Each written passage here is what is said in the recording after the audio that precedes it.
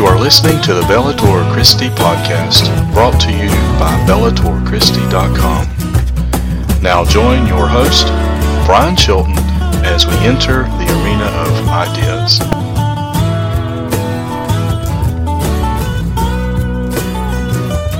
We certainly want to remember to stand up and our thoughts and prayers. And while we do so, y'all can do that. We'll turn your copy of God's Word to the book of Acts, chapter 18. We're going to be looking at verses 24 through 28. We want to talk about bringing up future leaders. And you know, a lot of times, let's be honest, and I've seen reports about this very thing. I'm part of Generation X. I'm part of Generation X, and it seems like my generation's just been bypassed because everything we hear about is the millennial generation, and that's not a good or bad. I'm just saying, that's just the way it is. But, the millennial generation, and a lot of times we want to blame the millennial generation for this and for that. But the honest truth about it all is that if you look at declining church attendance, it's not all on the millennial generation, is it? It's not all on them. In fact, I've seen studies to show that if parents don't take seriously the Lord and don't take seriously church attendance, their children are certainly not going to. In fact, I saw a study, and I'm generalizing the quotes here, but if both parents attend church frequently, there's an 80 to 90% chance that their children will stay in church. If the father attends church and the mother doesn't attend church, the odds go down to about 60% that children will remain in church.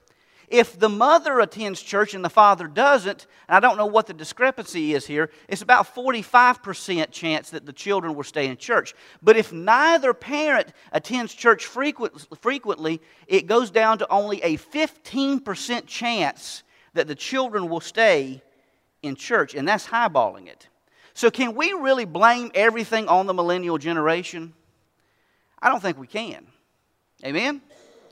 I don't really think we can. And so today I want us to talk about bringing up future leaders. Because I want to tell you one of the most important things that we do as a church, outside of evangelism, but one of the most important things we do as a church is what our children leaders do, what our youth leaders do, what we in the church do, and that is to disciple and bring up future generations in the Lord. Can I get an amen? And what you're going to see in today's passage of Scripture highlights the importance of this very thing. Because there was a guy in the church whose name was Apollos, and man, he was a firecracker. Anybody seen one of those preachers that's a firecracker? The moment they open their mouth, man, they have your attention, and they have your attention all the way to the end. And I'm not going to ask if I'm that way because I've seen the expressions by the end of the church, and I know that's what the answer is. I'm not going there. So he's more of a firecracker than I am. So, but anyhow, this guy named Apollos, he's a very eloquent speaker. He's a firecracker. He's very good, very quick on his feet. But Apollos would not be Apollos if it had not been for Priscilla and Aquila. Now, let's take a look at today's passage. We encourage you to please stand in honor of the reading and hearing of God's precious holy word as we read the text today. Starting in verse 24. Now a certain Jew named Apollos, born at Alexandria, an eloquent man and mighty in the Scriptures, came to Ephesus. This man had been instructed in the way of the Lord, and had being fervent in spirit, he spoke and taught accurately the things of the Lord, though he knew only the baptism of John. So he began to speak boldly in the synagogue. When Aquila and Priscilla heard him, they took him aside and explained to him the way of the Lord more accurately, which means that he got the gist of things, but he wasn't getting all the gospel right. So Aquila and Priscilla takes him into their home, and they disciple him, Apollos, to be the man of God that he is. And when he desired to cross to Achaia, the brethren wrote, exhorting the disciples to receive him. And when he arrived, he greatly helped those who had believed through grace, for he vigorously refuted the unbelieving Jews publicly, showing them from the Scriptures that Jesus is the Christ. This man was a Ravi Zacharias of his day. He was a William Lane Craig. This guy was very skilled in what he did, but that would not have happened had the church not discipled him and grew him in the ways of the Lord. Dear kind and gracious Heavenly Father, we thank you and praise you for your bountiful blessings. And Lord, as we talk today about raising future generations in your grace, we ask, Lord, that you would help us to bring forth the leaders of the next generation. For us to be patient with any questions they may have and not spark off and become angry when they ask the more serious questions, but be patient with them, guiding them and instructing them in your ways. And Lord, today as we've heard this prayer request of the Janos family, we just ask, Lord, that you'd bless over the family this morning and give them comfort that only you can. And Lord, we just simply ask this morning that you would allow me to speak your word with clarity and with boldness. And Lord, that you would open our eyes that we would see, our ears that we would hear, and our hearts that will apply these truths and be better for it. For it is in the name of Jesus we ask these things. Amen and amen. You may be seated. Going back to the study I just mentioned, I heard a story, a funny little story about a pastor who met a person who attended the church but didn't see him that often. It was at a funeral.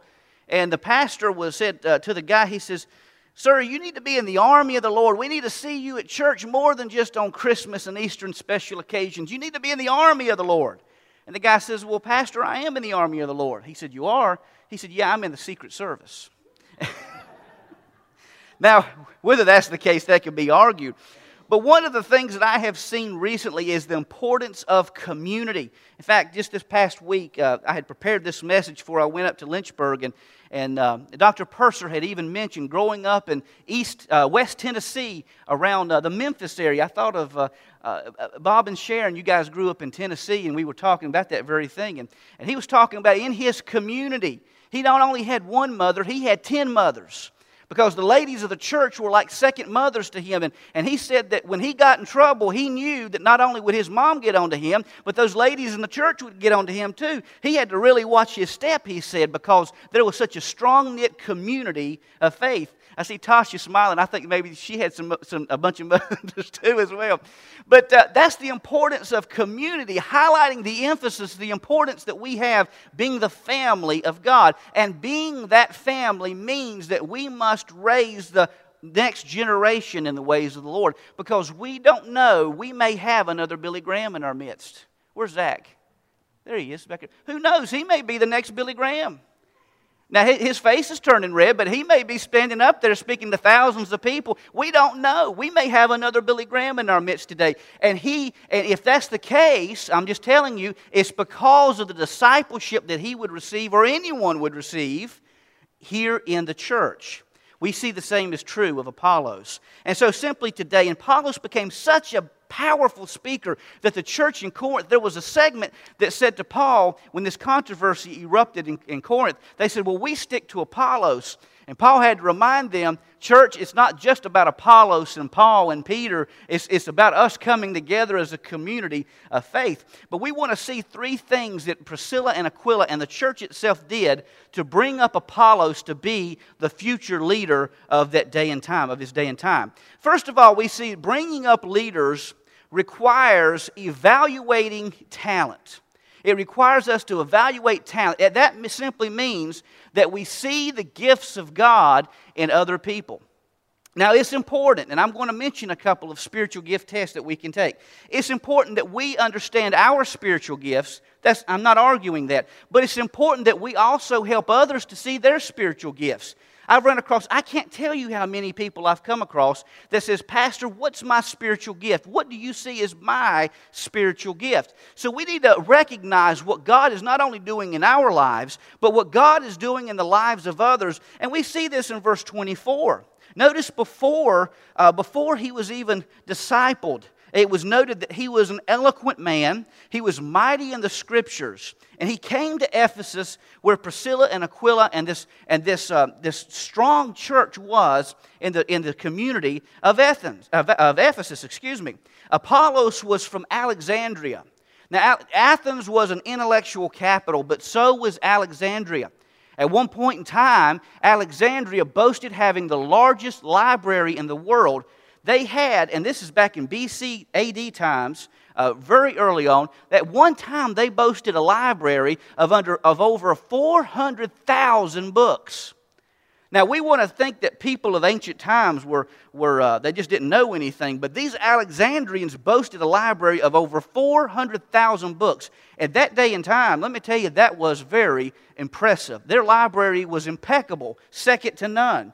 And out of Alexandria, you have many great theologians like Athanasius, who would come later on and battle Arius, who was a heretic, and he paid for his stand for truth. He was exiled 5 times, but eventually it was shown that the truth of God's word that he stood for was true, and it held the test of time. So we see that Apollos comes from this community, and they noticed that despite the fact where he came from, they noticed that he had these gifts and talents, that he was eloquent, that he was good at giving presentations, that he was good at reading Scripture, that he was good in these things. Again, I say to you, it's important for us to evaluate the talents of individuals in our church. For instance, before I had even dreamt of being a preacher, my pastor, Clayton Brown, and I used to have a lot of good conversations after church. And I've always been one that after church, after hearing a message, I would probably quiz the preacher about 10 or 12 things that was mentioned to understand a little bit more of the Scripture. I probably drove him crazy afterwards. But I remember his godly wife, Nona Brown, sat in that pew one day and looked at me and smirked, and she said, Brian, you're going to be a preacher one of these days. I said, no way. And even my grandma Chilton, I remember sitting with her in her household, and she used to tell me, Eva Chilton's her name, she said, Brian, you're going to be a preacher. I was like, not going to happen. No way. Well, look, see who's right. They were right. Now, they knew something that I didn't know because they saw God moving in my life in a way that I did not see. And I believe that we as a church, that God gives us the ability to look at young people's lives, to look at individuals and see the gifts and abilities that they have. And we as a church need to do that. That's one thing. If there's one thing I've learned this week, it's a powerful thing, is that the Scripture does not teach the individualism that we focus upon so much. Rather, it teaches that we are a family, that we are a community of faith, and that each of us must die to ourselves. We must decrease, and Christ must increase. So many times we seek to be the superheroes, don't we? We want to be popular. We want to be famous. But it's not about us. It's about Christ Jesus, is it not? It's not about elevating ourselves. It's about elevating Christ. And that's what it's all about. And beloved, that's what the early church understood. And so we need to not seek to elevate ourselves. We need to seek to elevate one another. And by doing so, coming together as a community of faith, evaluating the talent that we all have. And if you're interested in wanting to know more about your spiritual gift, if you go to lifeway.com, they have a spiritual gifts inventory. And they also have another one at spiritualgiftstest.com. But understand that just because you may be strong in certain things, maybe evangelism is not your strong point, that doesn't mean that you're not still supposed to evangelize, amen? Just because you may be weak in an area doesn't mean you don't do it. Maybe gifts is not your most powerful gift, but that doesn't mean you shouldn't give. We're responsible for all these things. It just simply means that we're gifted in certain aspects that God has given us. But number one is evaluating talent, seeing the gifts that God has given individuals. And number two, bringing up leaders requires educating theology. It must require that we sit down and understand what this book says. Amen? If there's one qualm I have with us being Baptists, is that unfortunately, I think the case is so many times, what happens is a person comes down, they receive the Lord, we dunk them in water, we give them the right hand of fellowship and say, go be on your merry way. That's one thing I think we are failing at as Baptists. In other denominations, before a person becomes a member of the church, they have an entire catechism they go through before they're accepted in his membership. They look at the theology. They see what the Bible teaches. They know what they believe by the time they go through that and why they believe it. They go through this long series. But Bob Dill and I have talked about this quite frequently, that so many times we pat someone on the back, say, welcome to church, go on your merry way, but we don't take time to really train people in what the Bible actually says, do we? Amen, Bob? I mean, that's so true. We need to be training individuals. And notice this is what Priscilla and Aquila did with Apollos. And I want you to see 5 things that they did with Apollos that I think is so critical for us in our modern church to do. Number one, they were trained to know what they believed and why they believed it. Before they started teaching Apollos, they themselves had been taught. Amen? Before they started giving instruction to Apollos, they themselves took the time to become a student. Before you're a teacher, you must first learn how to be a student. Before you're a leader, you must first learn how to follow. And I'm going to tell you in Christian ministry, if you don't know how to follow Christ, you don't need to lead. Amen? If you don't know how to follow the Holy Spirit, then you don't need to take a leadership position in church. And so Priscilla and Aquila, they learned what the Bible taught. They learned what Christ taught before they took a step forward to be a teacher. Now you look at Facebook, everybody's an expert. Amen? Amen? Facebook and Twitter, you see, if you have an opinion, oh my goodness, then I'm the expert on that. But are we always right? Man, I'm going to tell you, this past week, I realized just how wrong I was about certain things. And that's true of all of us. Before we can teach, we must learn how to be a student and follow. That's what disciples mean. That's what being Jesus' disciple means, that we are His students. So they first had to be trained before they could teach. That's what Jesus even said. You remember that statement He says, before you try to take the splinter out of your neighbor's eye, take the log out of your own? That doesn't mean that you're not trying to help that other person, but you have to take and correct the things in your own life. You have to be trained up in the Lord yourself before you can offer help to someone else. Number two, they were true to the message of the gospel and spotted errors in Apollos' message. Now that doesn't mean that you have to sit there with your notepad and listen to every message saying, well, the preacher, he was right about that. Boy, he's a heretic in that.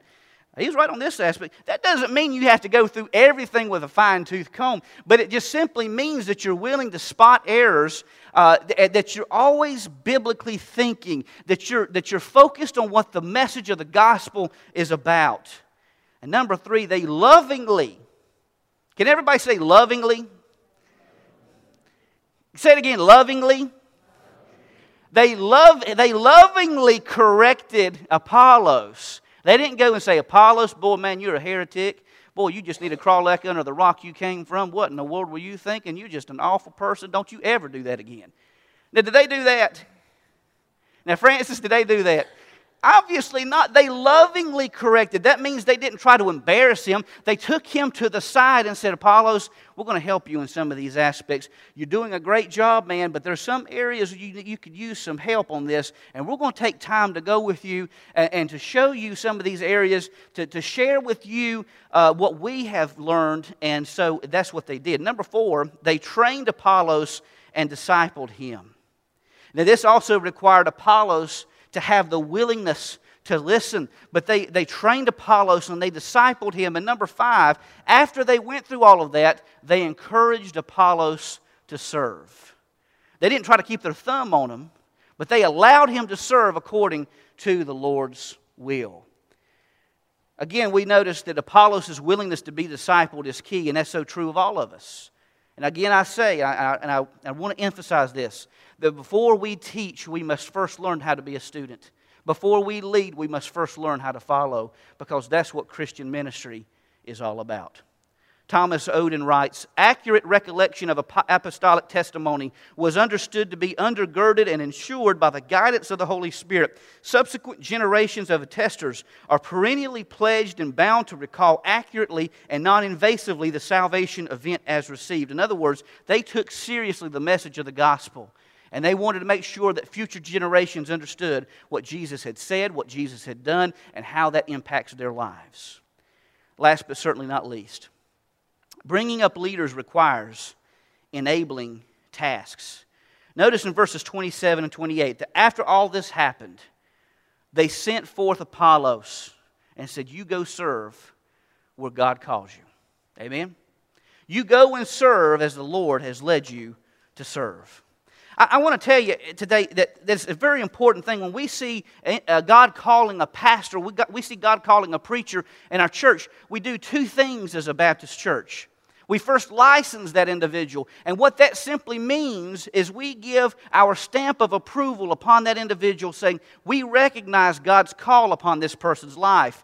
And that allows them to baptize individuals, that allows them to participate in many of the events of church. It does not allow them, and licensure does not allow them to marry someone. It does not allow them to officiate the Lord's Supper. Those are the only two things they can't do.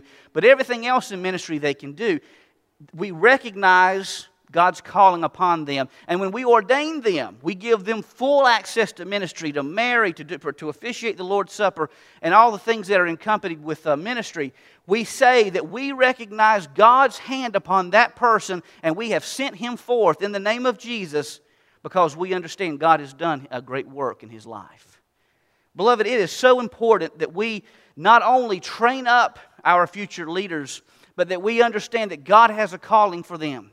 And while we would love, like for instance, say God calls Zach to be the next Billy Graham, we may want and desire, or even Grayson or anyone else, we may want and desire for them to stay here, but it may be that God is calling them to go do a crusade for all we know, or something of that sort. So we have to be able and willing to allow God to use our people the way He so chooses to do.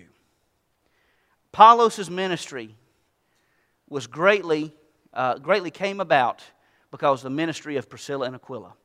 Had it not been for Priscilla and Aquila, Apollos would not have been the man that he was. But you see that all throughout the book of Acts. Paul would not have been Paul if it had not been for Barnabas.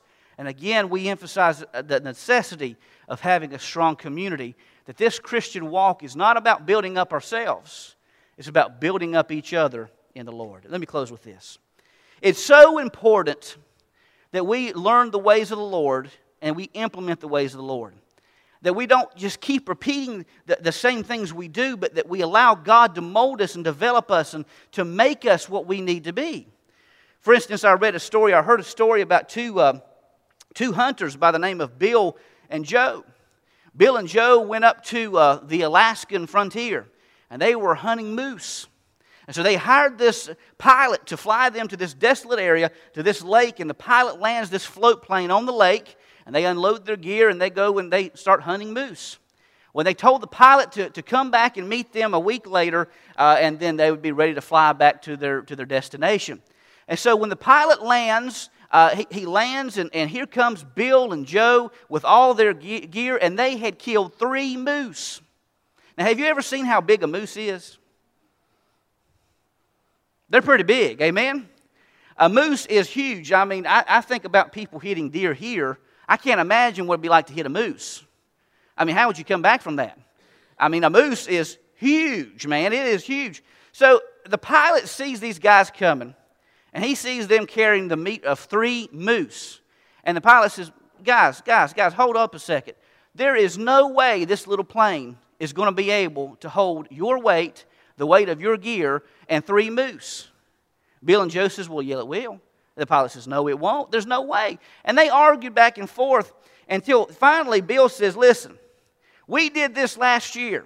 We loaded up 3 moose and we took off and we flew. The only difference is that we had a pilot who was brave enough to try. So I think the problem is not with the moose, it's not with our gear, it's with you, the pilot.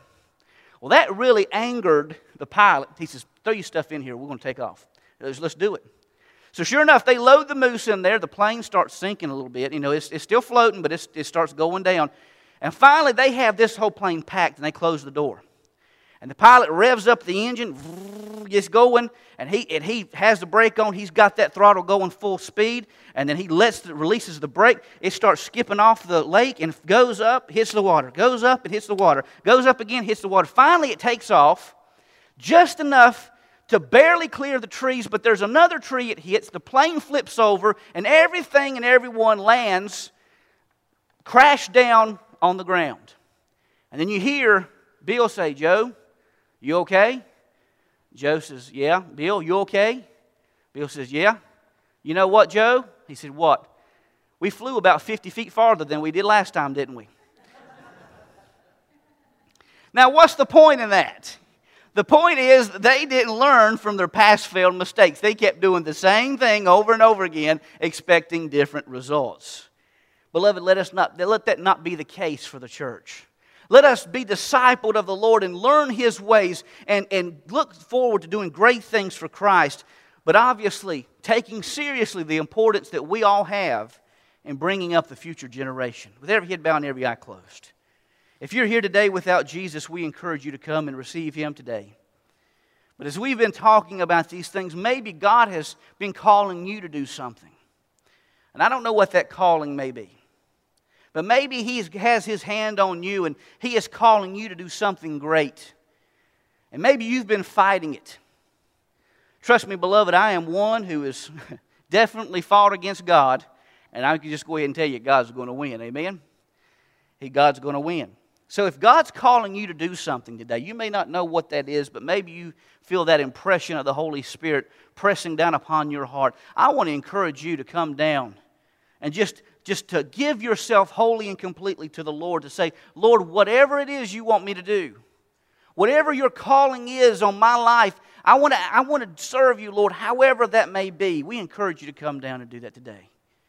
But church, I just want to, if nothing else, if you've heard nothing else I've said today, I want us all to pray for our future generation so that we would have leaders who would arise, that God would do great things through them, and that we would have individuals who would change the world for Christ because of what the Holy Spirit is doing in and through their lives.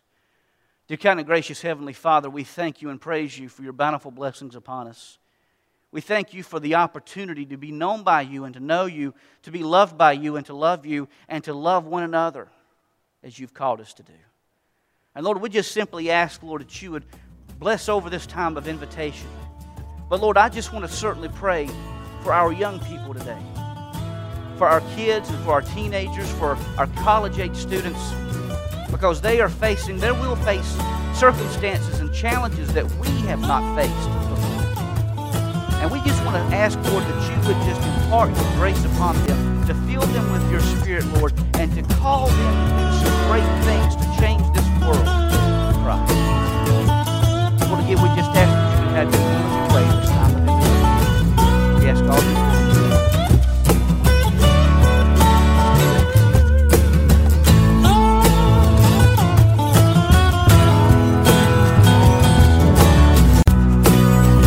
The views expressed on this podcast do not necessarily represent those of BellatorChristi.com or its affiliates. The Bellator Christi podcast is a production of BellatorChristi.com and is protected under Creative Commons copyright. All rights reserved. The theme song is Crucified, written by John and Kayla Lemonese, performed by Crosby Lane, and produced by Mansion Entertainment. Be sure to visit BellatorChristi.com and subscribe so that you can receive all the articles and podcasts in your inbox for free. Catch us on iTunes, TuneIn, and Stitcher. For Brian Chilton, this is Burl Childers saying God bless, and we'll see you the next time as we enter into the arena of ideas.